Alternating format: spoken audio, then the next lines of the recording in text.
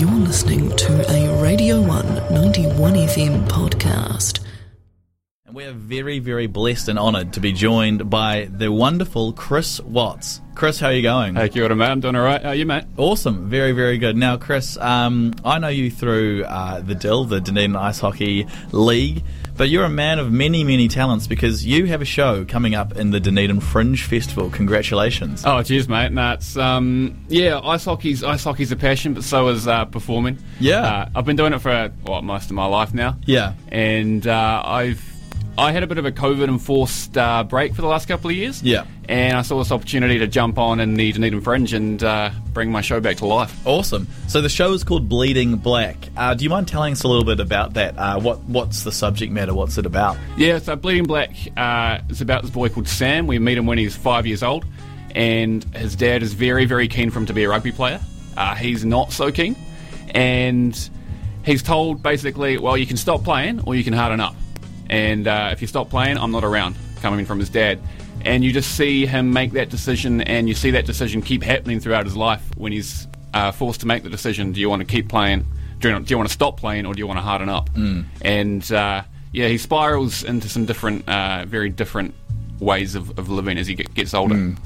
Wow, it's it sounds like such a fascinating narrative, and I think it's particularly so relevant in New Zealand because you hear, like, we love rugby, we love the rugby culture here in Aotearoa, but it can be damaging, and there is that toxic masculinity that it does eat into. So yeah, absolutely. Like, when I've done this in the past, talk a bit about toxic masculinity, but also in a different vein, hyper masculinity, in that he's really forced to push himself and to try and be as masculine as possible, and then that bleeds into toxic masculinity as well at times. But yeah, I actually, this show was inspired by one of my honours year papers where I was asked to take an existing New Zealand solo and reinvent it for a modern audience. And I actually took this play called Blue Vein, and if you know Duncan Sarkis, who directed and wrote Scarface, for all you Dunedin the people. movie. He wrote this play called Blue Vein, set in Dunedin, about a guy who gets addicted to cheese through his first cheese roll. And I sort of took that and thought, what's New Zealand addicted to, Yeah. And Very rugby clever. rugby was the obvious option, so I just started rewriting it, and eventually I came out with this 50-minute play. So that's so cool for you that this is something that you wrote during your honours. Yeah. And I imagine there was the project for your honours, and now you're using it in fringe festivals now. How many years on? 8 years on. Did you study in Otago? No, don't judge me. I did study in Wellington. We would never judge here at Radio 1, don't worry. So you've also, a little bird named Chris Watts tells me you've performed the show a few times before, so where else have you performed it? Yeah, I know that little bird pretty well. So I originally performed it in the New Zealand Fringe up in Wellington, and took it to my hometown of Palmerston North.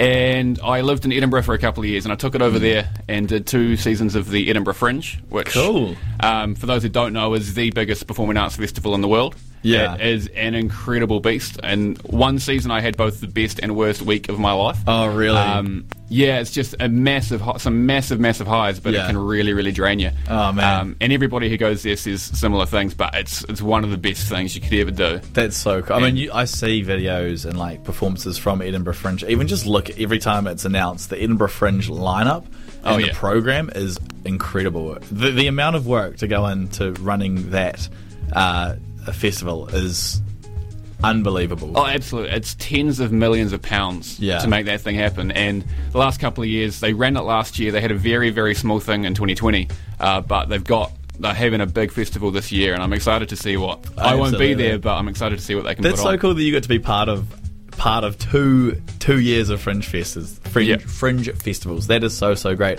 And now this is the first time you're doing it in the South Island. Yes. So that's very, very exciting too. You were just at the venue, the new Athenaeum Theatre.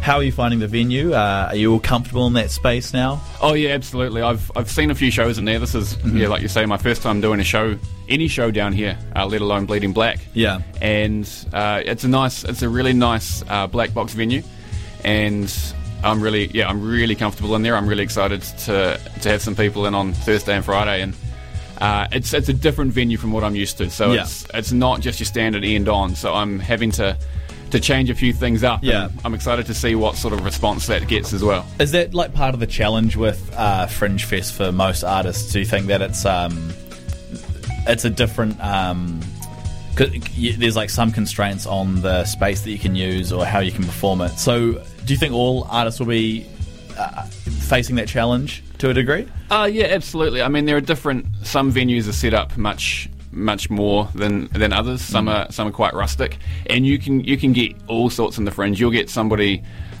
doing something in the back room of a pub, and they've got very little to work with. In fact, I have done the show in the back room of a cafe. It was my first season in Edinburgh.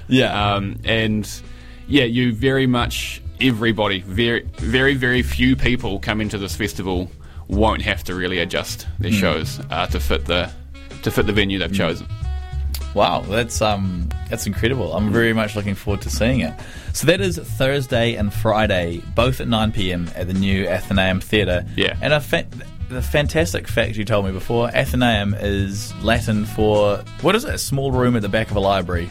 Well, no, that's where you might do the show. But the new Athenaeum is a small room at the back of the library. But an Athenaeum is a library. Yeah. Is a library. Yeah. Amazing stuff. I learned how to pronounce that word and what it is today, so I'm taking big steps. So that is Thursday and Friday this week, the 17th and the 18th of March at 9 p.m.